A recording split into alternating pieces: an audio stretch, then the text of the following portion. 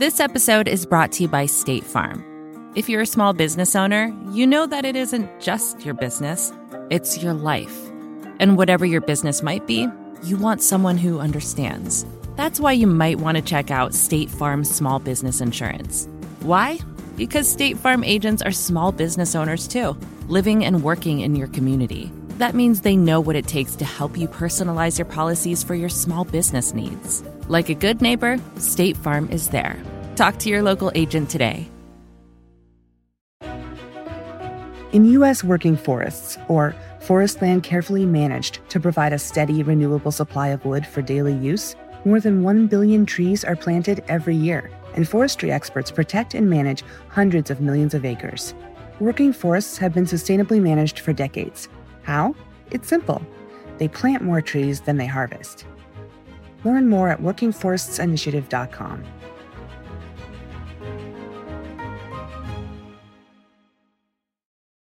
Hey, this is Dylan Matthews. I write for Vox about everything from anti-poverty efforts to animal welfare to the best ways to do philanthropy.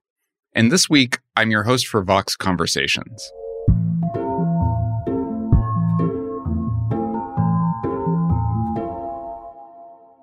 I've been a political nerd all my life, and like most political nerds, I like to talk about my favorite presidents. But I actually prefer talking about my favorite members of Congress. You don't learn these folks' names in school usually, but they built the America we live in today. Many of them had big dreams that would have made America better than it is. At the absolute top of my list is a guy named Thaddeus Stevens. He's not quite a household name. You might have seen Tommy Lee Jones play him in Steven Spielberg's movie Lincoln. He was also the basis for the villain in D.W. Griffith's infamous movie Birth of a Nation. But he was more effective and more fascinating than his pop culture representations make him seem. Stevens ran the House committee in charge of funding the Civil War and played a key role in beating the Confederacy. But he didn't stop there. He was an absolute believer in the equality of Black and white Americans in a way that was incredibly rare for a white man of his generation. Not only was he a leader in passing the 13th Amendment to abolish slavery, he also fought for universal education, for the right to vote for Black Americans, and he even wanted to seize cotton plantations from former slave owners and give them to freed slaves. My biggest question about Thaddeus Stevens is this: how did someone with ideals so far outside the mainstream manage to be effective? And how did he even develop those ideals in the first place? Bruce Levine, a professor emeritus of history at the University of Illinois, has a new book out telling Stevens' amazing story.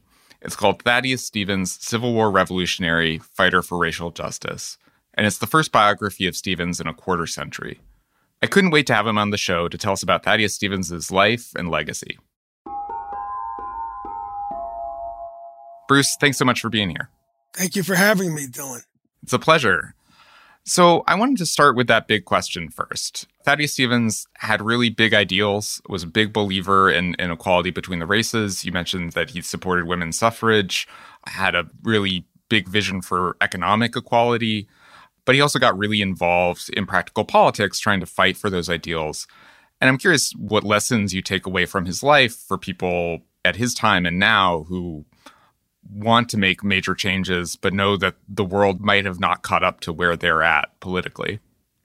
Well, sure. I think one of the really key factors here, which almost no other Stevens biographer has paid much attention to, is the fact that he was born and raised in Vermont. And Vermont was the most radically democratic state in the early United States. It was a state born in a struggle to defend the property rights of small farmers against the attempt of large landowners and speculators in New York to seize them. And it's a state that struggles successfully to create for itself a particularly democratic form of state constitution and self-government. So it's a state very attached to the rights of the small property owners and the rights of self-government on the part of a large electorate. It's also the first state whose constitution explicitly condemns human slavery. And in that regard, it places itself beyond not only every other state in the Union, but also the British Empire in that era. So that's a key factor. He was born and raised in that political atmosphere. And he was born into a family that cherished the most democratic aspects of the American Revolution, as embodied in its most democratic document, the Declaration of Independence. He was also born into a relatively poor farm family, which, as he says later in life, helped him to identify with other poor and downtrodden individuals and families. He's finally also born into a family whose faith is the Baptist faith, a faith that traces its lineage back to the 17th century revolution in England itself that overthrew, for a time, the English monarchy, a faith that prized individual conscience, individual choice, and the value of community cohesion. And I think all these things come together to influence Stevens' democratic views. And those are then further reinforced when his formal education begins, because that education includes the reading of ancient pro-Republican small r classics from Greece and Rome. And when he gets to college, he's assigned a series of books that reflect the impact of the European Enlightenment and its emphasis on human reason. And that, in many ways, once again reinforces those values. But what's also going on at the same time is a strong identification with what people in those days generally called free labor society, and which we would call capitalism in its early stages. And fundamental to the belief in that kind of society in those days was the belief in the right of self-ownership, the right of an individual at the very least to own his or her own body, more emphatically his than hers, rather than to be owned by someone else. So here's another important factor, because by the standards of that early pro-capitalist ideology, slavery is also anathema. So there's multiple influences pushing Stevens in the direction of the ideas that would mature as he grew older. So I think if someone was running for office in 2020 or 2021 on a pro-capitalism, pro-free labor platform, I would not immediately interpret that as a progressive platform. But the context was obviously very different when he was working on this. Exactly right. That's a key distinction. So yeah, tell me about that distinction. What was free labor ideology sort of opposed to? What were the alternatives? And why was this an egalitarian creed at that time? Well, at this point, what we call capitalism, and again, what they call free labor economy, is at a very early stage of development. And the average manufacturing enterprise is quite small at that point. You have an employer who frequently works himself, and it's usually a male, at the same enterprise where he employs just a handful of other people. So it's a face-to-face relationship. The difference in wealth between that employer and those he hires is not nearly as great, to put it mildly, as it is today. It's a form of economy, at least at that early stage, where upward mobility is much, much more possible than it will become, and certainly drastically more possible than it is today. And by contrast with the other major forms of economic relationship in the world and in the United States, it still seems the most calculated to breed individual freedom, since what else are the alternatives? Serfdom in Europe, slavery in the Americas, indentured servitude, which still lives on to a certain degree in parts of the United States, although it is on the way out. And so this looks like, and has for a few hundred years, the coming bearer of freedom and the accompaniment of democratic rights. An interesting part of his sort of efforts to figure out a way to fight for economic equality and against privilege at this time, you write about him being a member of the Anti-Masonic Party sort of early in his career. And I mean, today I think of the Masons as just like a social club. And so it's harder for me to kind of understand the context where you would have a whole political party devoted to resisting the influence of the Masons. But this was a real force in the 1830s. So I was wondering if you could tell me a bit about that and sort of why that was appealing to someone with Stevens's beliefs. Sure. And I've got to say that a lot of historians who have written about this era without necessarily studying this particular subject very closely share the view that this is a pretty strange outfit to exist, much less for someone like Stevens to join. And to be even more candid, I'll add that I also thought this was pretty strange. It looked like a crank outfit to me until I looked more closely at it. And what I discovered by studying both the Masons and the anti-Masons more closely is that the Masons was a different kind of organization in those days. It was made up largely, although it probably still is, of relatively well-to-do individuals. But those individuals constituted a secret society whose members formally pledged themselves to favor one another over all non-members, both in economic doings as well as in political conduct, which is to say that it really constituted what its critics said it constituted, which was a kind of secret cabal to advance its own members at the expense of others.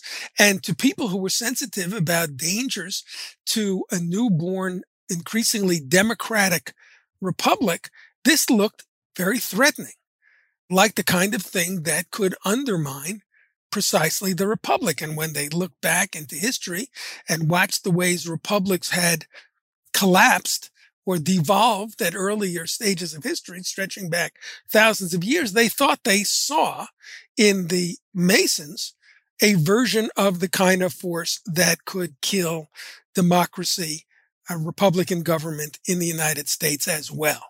And so people like Stevens, who were anxious to preserve democracy, and Baptists who, again, like his family members, were very conscious of having been discriminated against in the old world as well as in the new, feared this kind of secret, oath-based, mutual support kind of organization, and feared that this kind of secret conduct could lead to their being discriminated against. They believe very strongly in abolition of secrecy in all aspects of politics. And so again, his family background pushes him in the direction of the anti-Masonic movement. And that movement gets very successful. It flourishes, and it becomes so effective that it in fact drives the Masons back onto their heels and shrinks their membership and reduces their clout, so that the threat that they seem to pose eventually dwindles, which in turn eventually kills the anti-Masonic party, who had after all come into being only because the Masons seemed still to constitute a threat. And so a lot of this book is about Stevens kind of feeling politically homeless, that he finds a home in the anti-Masonic party, and then it becomes a victim of its own success in opposing the Masons. He becomes a Whig by the time he's running for Congress. And the 1850s, when he's in Congress and has one stint and gets elected later, slavery starts to become, if it hadn't been already, the dominant issue in national politics, right, and starts to take on sort of more violent character in Kansas, and then culminating in John Brown's uprising. How does Stevens react to this? How does he adapt to his anti-slavery beliefs becoming much more important in national politics? And how does he react to the idea of violence being used in service of fighting slavery? Well, that's an excellent question. And I think the answer leads us all the way back into the middle of the 1830s, when the slavery issue starts to heat up again for the first time in a big way since the conflict in 1820 over the admission of Missouri as a slave state. In the middle of the 1830s, all sorts of things are happening. We have a major slave rebellion at the beginning of the decade. We have the formation of what are now called the abolitionist societies, the American Anti-Slavery Society, which begins to escalate the level of anti-slavery education and agitation. We have slave owners responding with fury and fear, both to the slave rebellion and to the rise of abolitionism, and therefore the slave owners in response beginning to demand more power for themselves and more insurance, politically speaking, for slavery. And it finally leads to the nullification conflict in the early 1830s when South Carolina demands the right to nullify all federal laws within its own state if it so chooses, for fear that eventually the federal government may pass a law directly infringing upon slavery. So that begins in the 1830s. Stevens gets his back up on the slavery question in the middle of the 1830s. And from then onward, we see him placing more and more emphasis on the struggle against slavery as he watches the slave owners become more and more aggressive in pressing their case and making demands not only on the federal government, but on the northern states to stamp out all expressions of anti-slavery opinion in clear violation to the Constitution and the rights it grants of free assembly and free speech and free petition. By the middle of the 1850s, this has really culminated in something called the Kansas-Nebraska Act, when the South compels the Democratic Party, which is attempting to form territories in what's left of the Louisiana Purchase, compels the Democrats to repeal the Compromise of 1820, which had excluded slavery from a great swath of the territory concerned. And the North boils over in outrage at the Kansas-Nebraska Act, both because it threatens to expand slavery, whereas Northerners had hoped slavery was already on the road to disintegration. But perhaps more importantly, it demonstrates to the satisfaction of large numbers of Northerners for the first time that no compromise with slavery will endure if the slave owners see it in their interest to break that compromise. And so Northerners who had disliked slavery for decades now are also coming to the conclusion that if they do not specifically organize on the basis of breaking the back of slavery's expansion and quashing the power of slaveholders over the federal government, slavery may expand indefinitely. And this sentiment is what eventually gives rise within a year or two of the Republican Party, which begins its life as a radical anti-slavery party. And on the subject of violence, Stevens is no champion of violence. He's no enthusiast for violence, and he would like to see violence avoided wherever it can be. But he's also not somebody who is going to say violence on all occasions is unacceptable. As he demonstrates very clearly during the war, Stevens believes that you first need to understand the circumstance in which you find yourself, find out what kind of enemy you may be opposing, and if overcoming that enemy requires violence, and if overcoming that enemy is worthwhile enough, then violence is perfectly justified. You write a bit about some of his in-person activism against slavery growing from the 1840s into the 1850s. He was involved with the Underground Railroad and attempts to help slaves flee to Canada. There's one case in particular, the Gorsuch case, that he gets involved in as a lawyer. I was wondering if you could tell that story, since it's such an interesting case of his principles being put in action outside of Congress. Yeah. And so this is the beginning of the 1850s. Stevens has just fought vigorously against another compromise, the Compromise of 1850, because he opposed one of the laws that this compromise included, called the Fugitive Slave Law, which increased the power of slave owners to recapture individuals whom they claim are slaves, but who have managed to escape into free states. And Stevens opposes that law. He also opposes other aspects of the compromise. He therefore votes against the compromise, continues to struggle against the compromise, pretty soon puts him on the fringes of the Whig Party and loses him his seat in the Congress.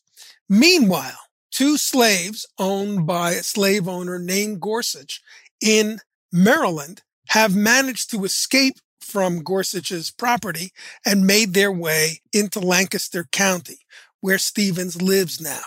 And when Gorsuch finds out where they are, he puts together a group or posse or gang, choose the term that you prefer, rounds up a federal marshal who is sworn to aid them by virtue of the fugitive slave law in catching those fugitives, and they make their way into Lancaster County in order to recapture these young men.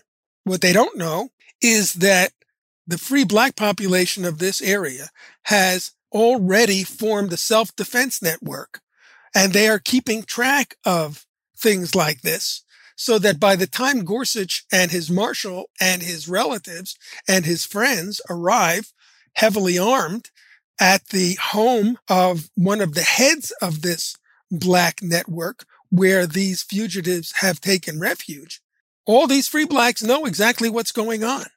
And Gorsuch and his allies go to the front door of this home, rap on it, and when the door opens, they insist that the fugitives be given up. Before very long, the two sides exchange gunfire. Gorsuch is killed. His son, if I remember correctly, is seriously but not mortally wounded. The party of slave catchers is repelled, and the fugitives manage to escape and make their way into Canada. This becomes a very huge issue, politically speaking, and the Upper South is in an uproar now on its side over what has happened. And with the backing of the federal government, the individuals in the House and a number of the neighbors, black and white, who show up but refuse to aid the marshal in recapturing the fugitive are brought to trial on a series of charges that include treason by virtue of their assertedly breaking this law. Well, Thaddeus Stevens becomes an important part of the defense team, and the defense is successful. The judge, who is a pro-slavery individual from the Supreme Court, who's been brought in to preside over this case, has to confess in charging the jury that treason is a serious overreach, takes the jury a handful of minutes to reach a verdict of not guilty. So that's the case. And that is yet another indication to slave owners that they cannot depend upon the North to enforce slavery. So eventually that, of course, leads to the crisis of 1860, the secession crisis, the outbreak of war. Stevens is back in Congress at this point. He's a Republican at this point. What's his role in fighting the war? What does he do as a funder, and how does he help shape the point of the war, whether that's keeping the Union together or sort of a broader social project? Well, as you say, he has at least two functions here. He's the chairman of the Ways and Means Committee in the House of Representatives. That's a key role, both in formulating and bringing to the floor a whole series of laws necessary to fund and equip the Union's military forces. But he's also a key floor leader of the Republican Party.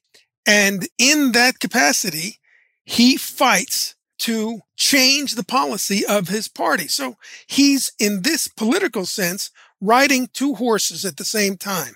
He's both a leader of the party as a whole in Congress, and he's a leader of what is forming within that party as a particularly radical wing and a spokesperson for that wing. And so he struggles to make the party adopt a way of fighting this war that is more explicitly, emphatically, and consistently anti-slavery than the party adopts at the beginning of that war and that Lincoln adopts at the beginning of the war. And to understand this, it's, I think, also important to understand how Lincoln and the majority of his party really see the war and how to win it in 1861. They're under the illusion that the majority of whites in the South, including the majority of slave owners, are really basically loyal to the Union, and that they've simply been outmaneuvered by a small number of pro-slavery extremists into seceding from the Union. And so goes this reasoning: if we can fight secession, but do so without ruffling Southern feathers any more than we absolutely must, we may see this basically loyal Southern white majority reassert control over the states of the Confederacy and bring them back into the Union in short order. As a result of that, Abraham Lincoln concludes that it's necessary to interfere with slavery in the states of the Confederacy only as much as is absolutely necessary to carry on the war effort. Thaddeus Stevens, in agreement with people like Frederick Douglass, think this is completely misfocused and wrong-headed, that the only way to defeat the Confederacy is to uproot slavery in the Confederacy, because the Confederacy draws strength from slavery. Slavery feeds the members of the Confederate Armed Forces. Slavery feeds the rest of the civilian population, while many of its men are away fighting against the Union. Slaves are used in a variety of non-combat roles within the Confederate Army to bolster that army.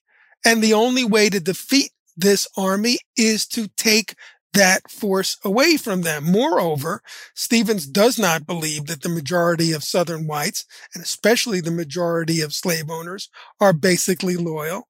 He correctly sees that the overwhelming majority of them support the Confederacy and support slavery. And so there is no point trying to conciliate them. They're not coming back into the Union short of being compelled to do so. And so Stevens wants the Union to begin uprooting slavery immediately. Let's take a quick break, but when we're back, for Lincoln and the Republican Party, Thaddeus Stevens' take on how to win the war and about what to do about slavery in the Southern states, at first it seemed nothing short of radical. So how did his argument in the end win? How did ideas that at first seemed crazy and extreme become the best solution? We'll find out after the break.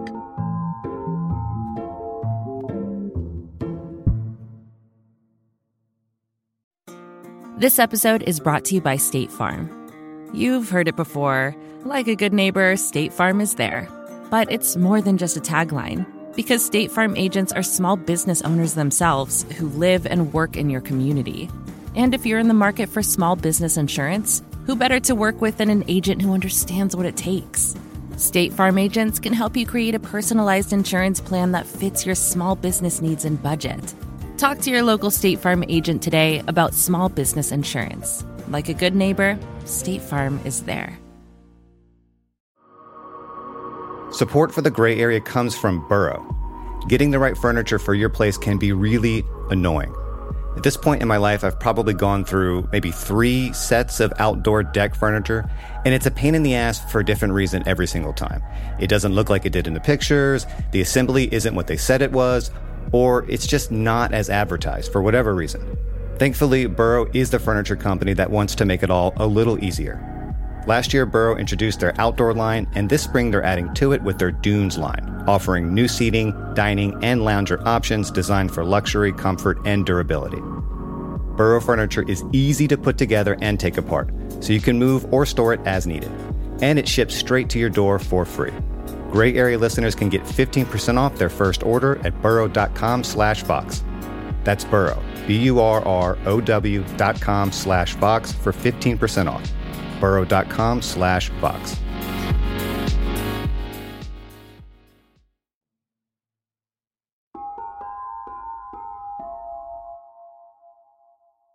Part of what's interesting is, as you say, that the narrative in the book is kind of an ongoing argument between Abraham Lincoln and Thaddeus Stevens, with Abraham Lincoln having this theory of the war based on white moderates, and Thaddeus Stevens having a theory of the war based on unleashing sort of the power and skill of newly freed slaves in the South, and that Stevens sort of slowly wins that argument. How does he win it? Why does the case for the Civil War as sort of a revolution in the South and an alliance with freed slaves, why does that win the day? Well, I think you put your finger on the key question, not only of the book, but more importantly, of the era.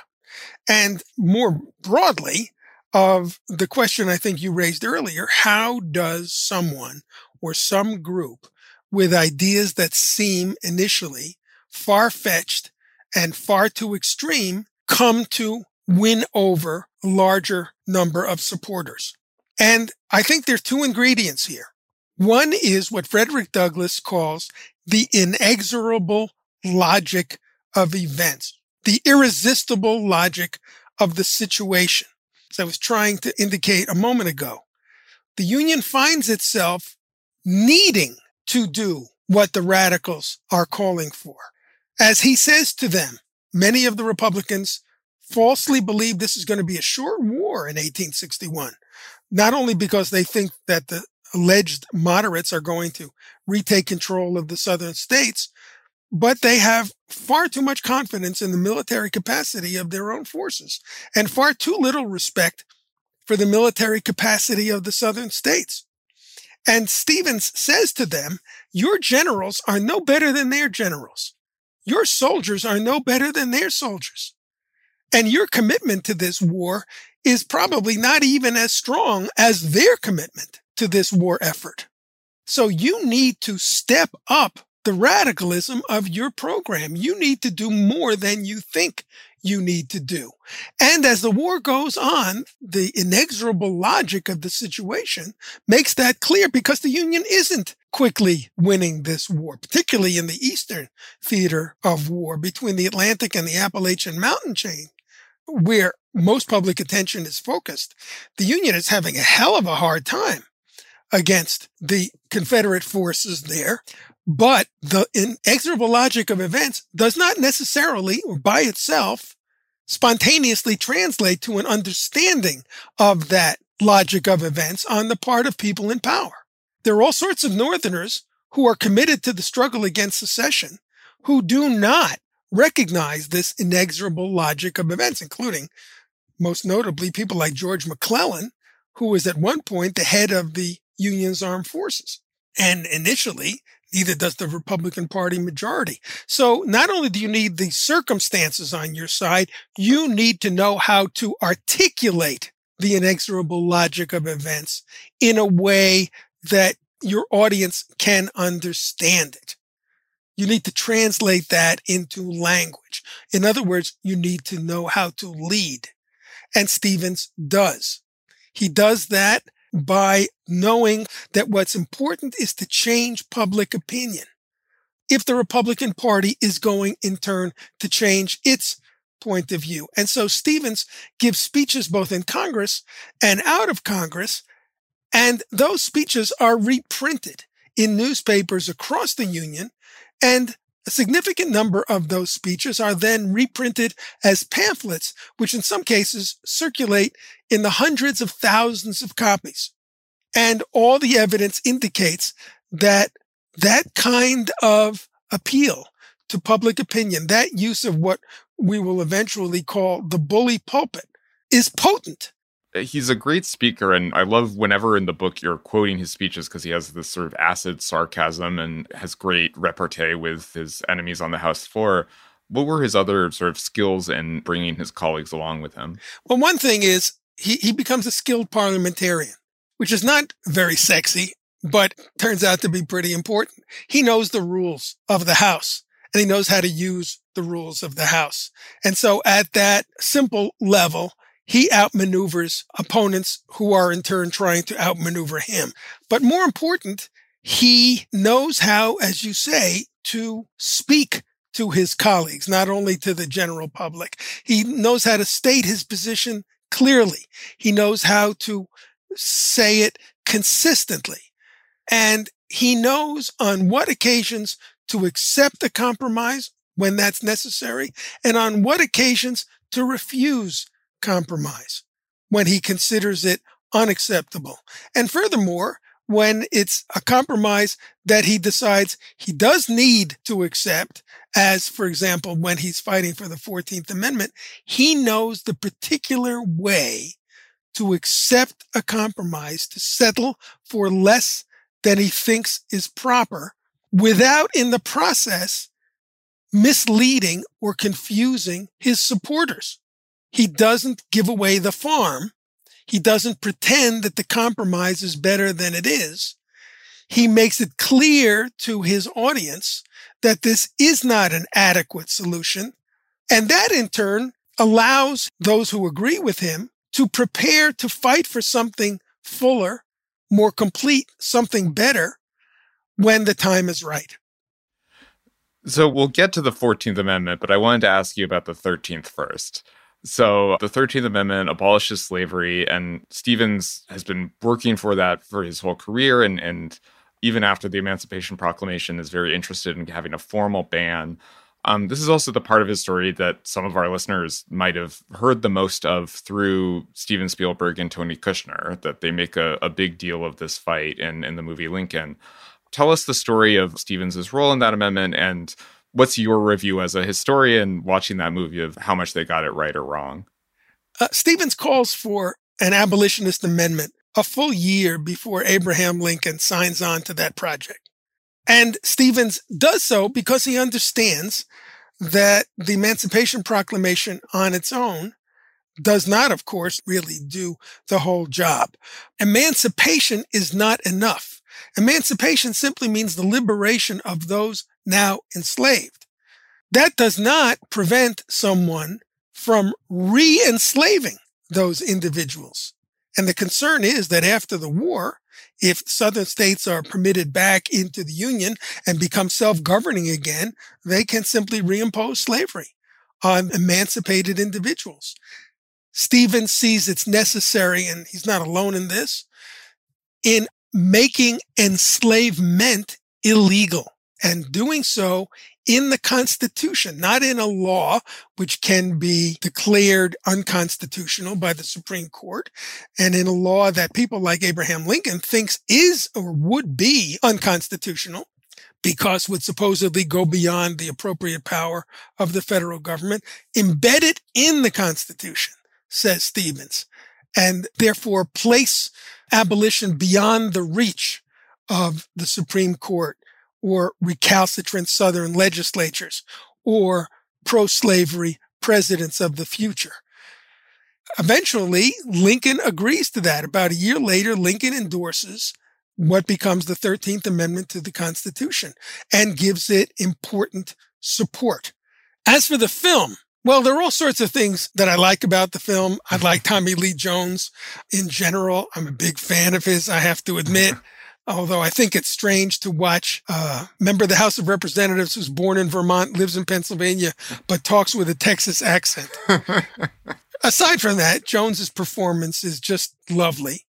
But the film as a whole gives a false understanding of, I think, the very issue of how the 13th Amendment comes into existence. You never know from the film that Stevens called for this amendment long before Lincoln agrees to it. And once Lincoln is supporting it, Stevens is depicted as a sort of wild-eyed, too radical individual who doesn't understand real politics, that politics is the art of the possible, that you need to tone down your program if you want to get anything done. I thought I'd suggest you might temper your contribution so as not to frighten our conservative friends. Ashley insists you're ensuring approval by dispensing patronage to otherwise undeserving Democrats. And since Stevens doesn't really want to do that and is finally convinced to do that only after great pressure is applied, he looks to a viewer of the film as though he's as much of a problem for abolition as he is a supporter. And I think that gets the whole real story upside down. If I'd listened to you, I'd have declared every slave free the minute the first shell struck Fort Sumter. Then the border states would have gone over to the Confederacy, the war would have been lost, and the Union along with it. And instead of abolishing slavery, as we hope to do in 2 weeks, we'd be watching helpless as infants as it spread from the American South into South America. Oh, how you have longed to say that to me. And then it depicts him seeming to make concessions on the floor of the House when an opponent, and this is an actual scene from history.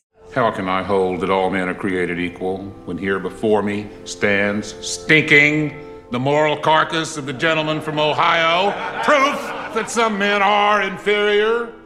An opponent in the House, a Democrat, demands that he give up his idea of racial equality. And Stevens says, I'm not talking about equality in all things. I'm talking about equality before the law. Even worthless, unworthy you ought to be treated equally before the law. And so again, sir, and again, and again, and again, I say, I do not hold with equality in all things, only with equality before the law. And then the Democrat says, well, then I call for you to give up your call for equality before the law. And Stevens says, I won't do that. And the film implies that equality before the law is not a very radical demand. And in taking his stand on that, he is giving in to Lincoln's pressure. Well, equality before the law means equal rights in the law. It means laws may not discriminate between white and black. And it means that you cannot make stiffer punishments for black people than for whites for violating a given law. And the courts may not discriminate, nor may any aspect of the government legally discriminate. That's a lot more than abolition. That's legal equality. That's not a small thing that Stevens refuses to retreat from. So the 13th Amendment is passed. Robert E. Lee has surrendered at Appomattox. The war is over. Lincoln is assassinated.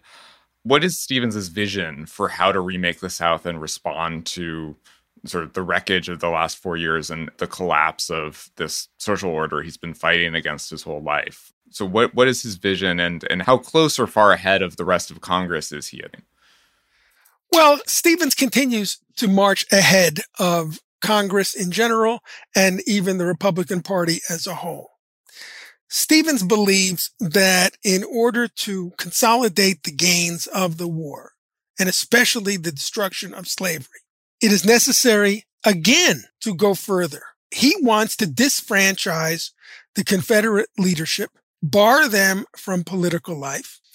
He wants to keep the states of the former Confederacy out of Congress and deny them full self-government for fear that if they are given full self-government and allowed once again to send their representatives to Congress, they will elect former leaders of the Confederacy or other supporters of the Confederacy, and that then, in alliance nationally with the Northern Democrats, will resume the same control that they had of Congress prior to the war, and then conceivably turn back the clock on everything that the Union has won. Stevens' solution is to say to the states of the Confederacy, you have declared yourselves out of the Union. Fine.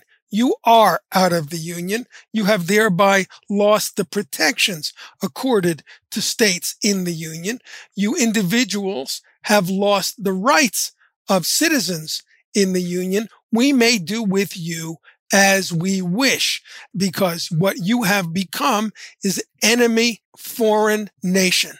And so he wants to keep them as federal territories and govern them directly from Washington until such time as the federal government can be satisfied that if given self-government and the right of representation in Congress, that those states will do so in a way that still accepts the emancipation of African Americans and treats African Americans and those whites who had always in the South remained loyal to the Union equally and fairly. The Republican Party as a whole rejects that idea. They do not want to accept the idea that the Southern states have ever successfully left the Union, and so they now believe that it cannot be treated as a foreign power. What they want to do is something less than that, but something more than restoring these states immediately to their previous status. Stevens also, meanwhile, once he cannot get his colleagues to accept the idea of keeping these states as federal territories, he embraces the idea of sending the army into the states of the South with the explicit requirement that the army use its power to protect the rights of all citizens in the South and overrule locally elected officials who are seeking to reimpose legal inequality or even some form of bondage upon African Americans. And that is the cornerstone of the Reconstruction Acts that eventually do place the Southern states under ultimate military control. Okay, we're going to take one more short break, but when we come back, looking back on the life of Thaddeus Stevens, he seems like a pretty great guy, someone who was fighting for freedom and the integrity of his country. But actually, until relatively recently, the story about Thaddeus Stevens was that he wasn't someone who deserved to have statues and his likeness erected and elementary schools named after him. He was the bad guy. That's after the break.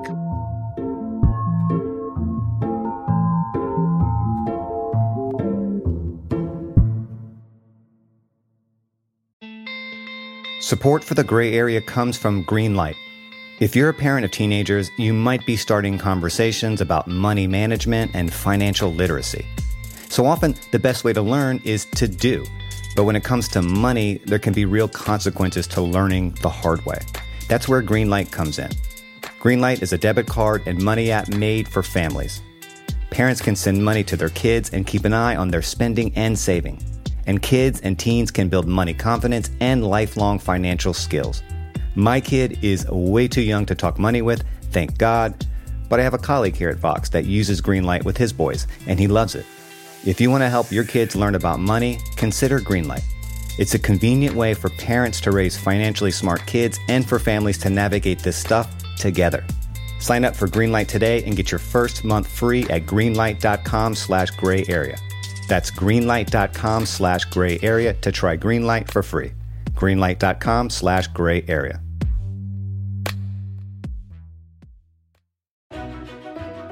In U.S. working forests, or forest land carefully managed to provide a steady, renewable supply of wood for daily use, more than 1 billion trees are planted every year, and forestry experts protect and manage hundreds of millions of acres. Working forests have been sustainably managed for decades. How? It's simple. They plant more trees than they harvest. Learn more at workingforestsinitiative.com.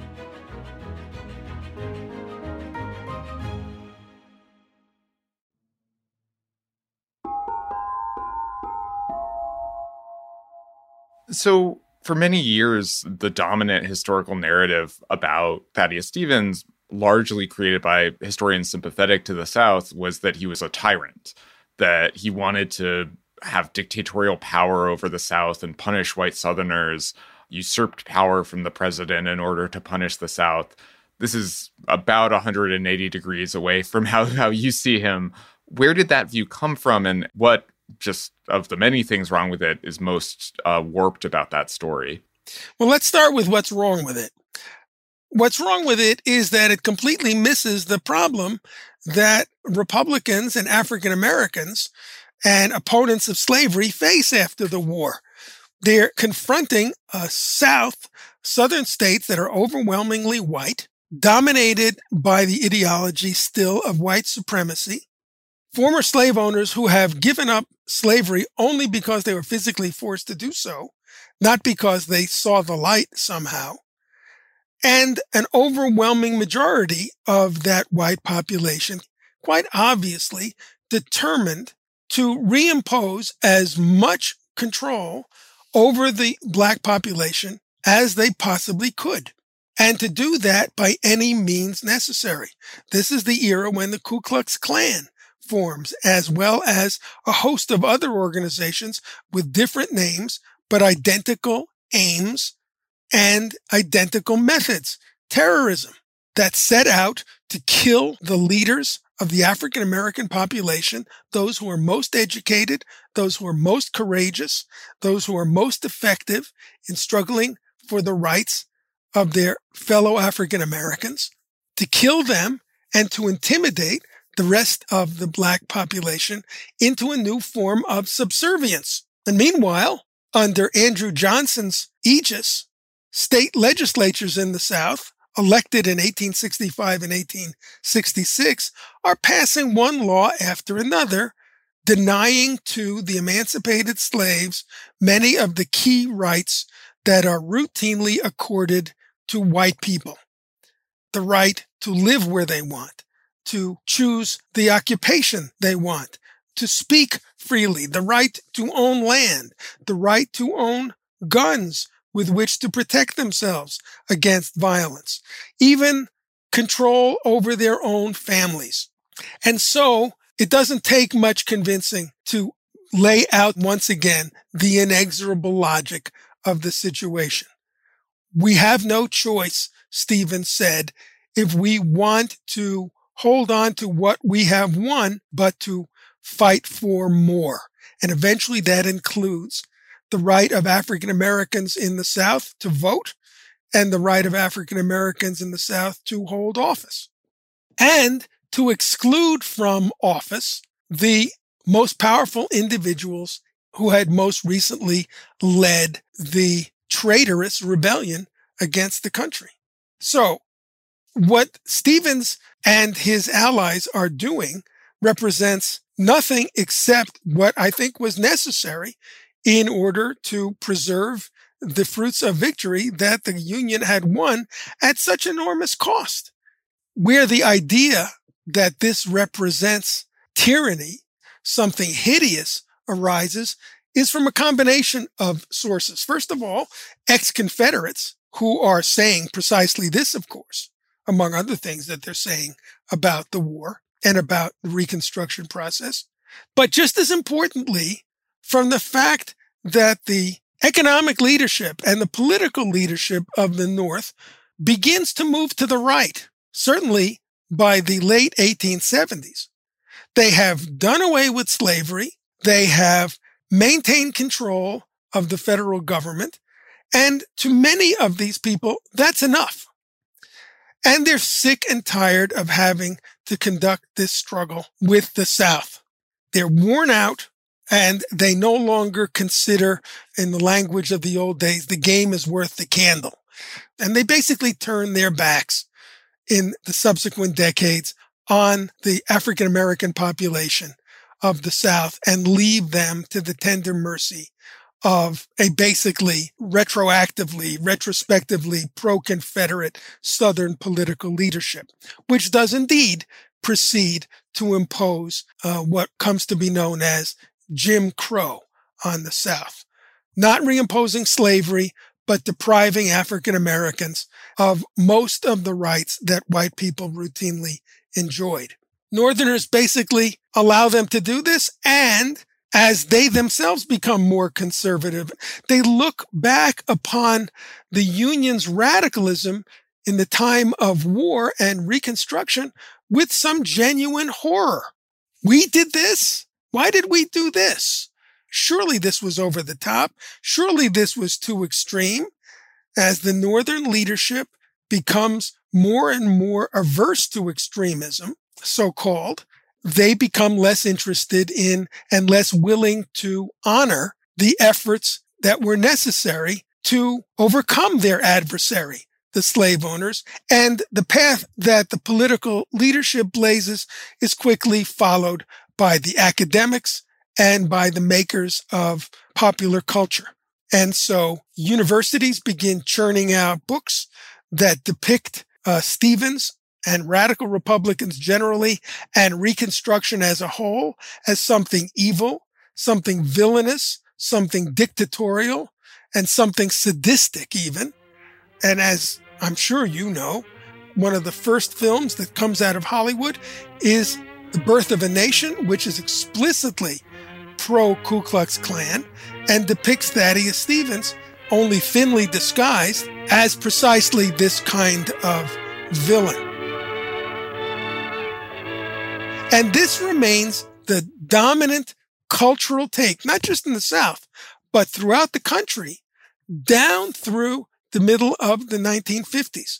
So a book that in my youth was always held up as a piece of brilliant scholarship, John F. Kennedy's book, Profiles in Courage, echoes this entire line of thought.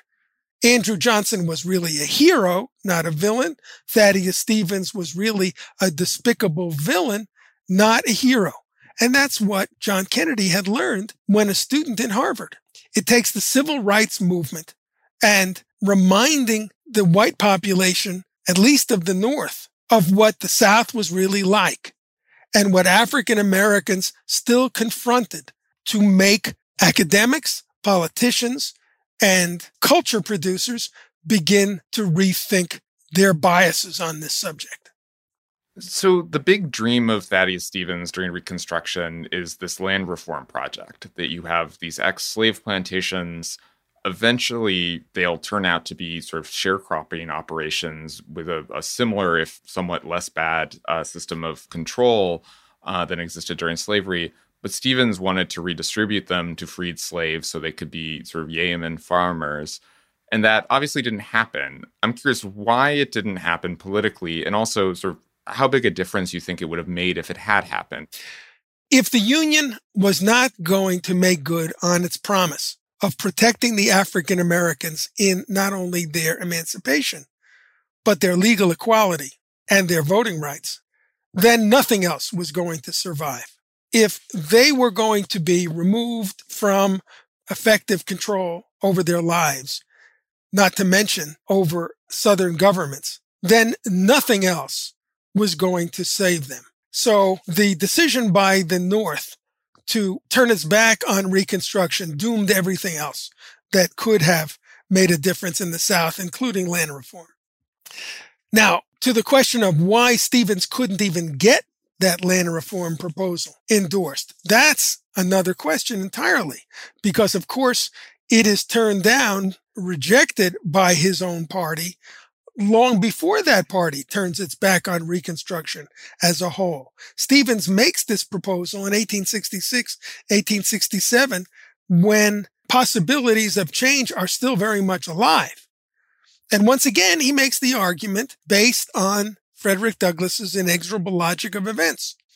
If we want these emancipated slaves, these ex-slaves, to live decent lives, not be compelled to work for others, especially those for whom they had and their ancestors had already worked in return for basically nothing but survival.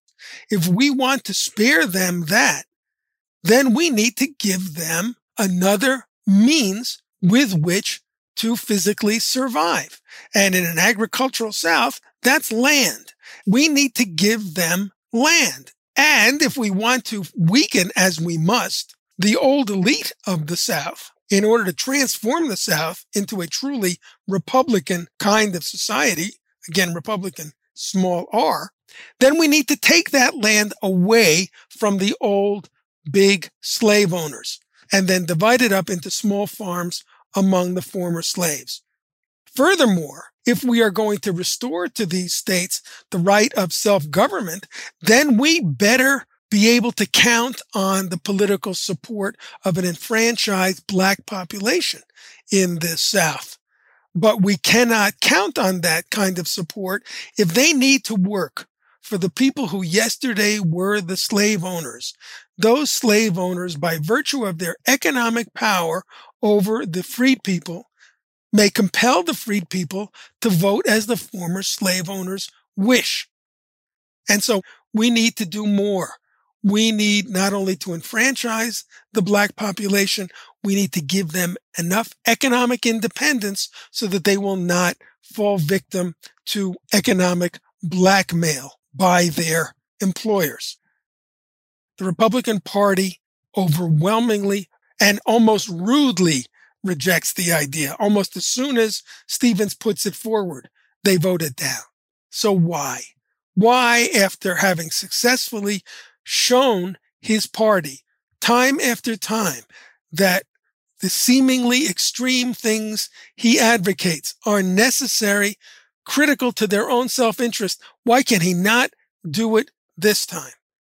And the answer, it seems clear to me, is that this is a party that speaks for Northern business interests above all. And they hate the idea of confiscating private property, especially in times of peace. Furthermore, they are afraid that confiscating and redistributing property and redistributing it to people who have been oppressed and exploited for the sake of raising up their living standards is a dangerous precedent to set, because there's poor people in the North as well. And there are, in the language of one newspaper, socialists who despise any kind of aristocracy, including our own economic elite. And so if you start taking property away from the rich and giving it to the poor in the South, you're going to encourage the same kind of idea in the North. And that we cannot tolerate. I'm curious, reading this today, I so often think of the failure to pass that land reform as this huge missed opportunity. How does it affect how you think about debates about reparations today? Is there any way to approximate what could have been done then today, or is it just one of those tragedies of history, a very good idea didn't get a hearing? Well, in my opinion, one of the many tasks before us today is to do everything possible to overcome the legacy of slavery and a century of Jim Crow. And that requires whatever kind of measures will assist in the process. That includes reparations, and that includes affirmative action. The African American population, or the great mass of African Americans today, as I'm sure you and your listeners know, have a far higher level of unemployment, a far higher level of untreated illness, much worse housing. Across the board, they still bear the burdens of what was done to them for centuries and still suffer from poverty and discrimination. And so we face and we bear the obligation to do whatever is necessary and make whatever sacrifices are necessary if we want to see ourselves living in a genuinely egalitarian society. And that, as I say, includes, if this is what African Americans want, cash reparations. I think all other things being equal, in the job hunt, jobs should go to the African American applicant. And undoubtedly, there are many other things that are necessary, not least of all, radically transforming the police forces across the United States and re-educating them and changing them from what they are today, which is a force in the Black community of oppression, violence, intimidation, and often enough murder. One sort of closely related question I had, as for you as a scholar of Stevens, it's a remarkable book in that it's a book and a story about a man who's devoted much of his life to fighting for people outside of his race, that he clearly believed abolishing slavery and remaking the South was the task of his lifetime, and accomplished a great deal. But there's always a worry in stories like that you fall into the trope of the white savior. I'm curious how you think about that in writing this book and how you make sure to give his African-American colleagues and partners in this change their due. Well, I've been writing about this subject for a long time. I mean, the general subject of slavery, Civil War, emancipation, Reconstruction. And for example, in the last book, which was called The Fall of the House of Dixie, which goes into greater detail about how the Confederacy was defeated and collapsed, I place a great emphasis on the role of the initiative taken by slaves themselves and free Blacks in the North, both in politics and in military action. I try to include aspects of that in the book about Stevens. and try to make clear at each point that Stevens is not acting alone. And at every stage, I do the best I can to try to make clear that white abolitionists, radical Republicans, moderate Republicans are not fighting on their own, that white soldiers didn't win the war for the Union on their own, that in the post-war era, people like Thaddeus Stevens and other whites was not alone in seeking to transform the South. At every stage, members of the black population were ahead of the white population in doing these things and championing these changes. Well, Bruce, this was a wonderful conversation. Thanks so much for doing the show. Thank you very much for having me, Dylan.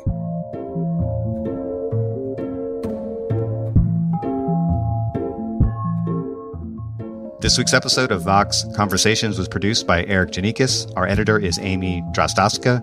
Paul Robert Mounsey mixed and mastered this episode. Our theme music was dreamed up by the mysterious Breakmaster Cylinder, and Liz Kelly Nelson is the VP of Audio at Vox. If you like the show, let us know. Room for improvement? We want to hear that too. We're curious to know what you think, what you want more of, what we could improve. And if you have ideas for future guests, guest hosts, or topics, send us your thoughts at voxconversations@vox.com. And hey, if you did like this episode, share it with your friends, rate and review, and come back next week for a brand new episode.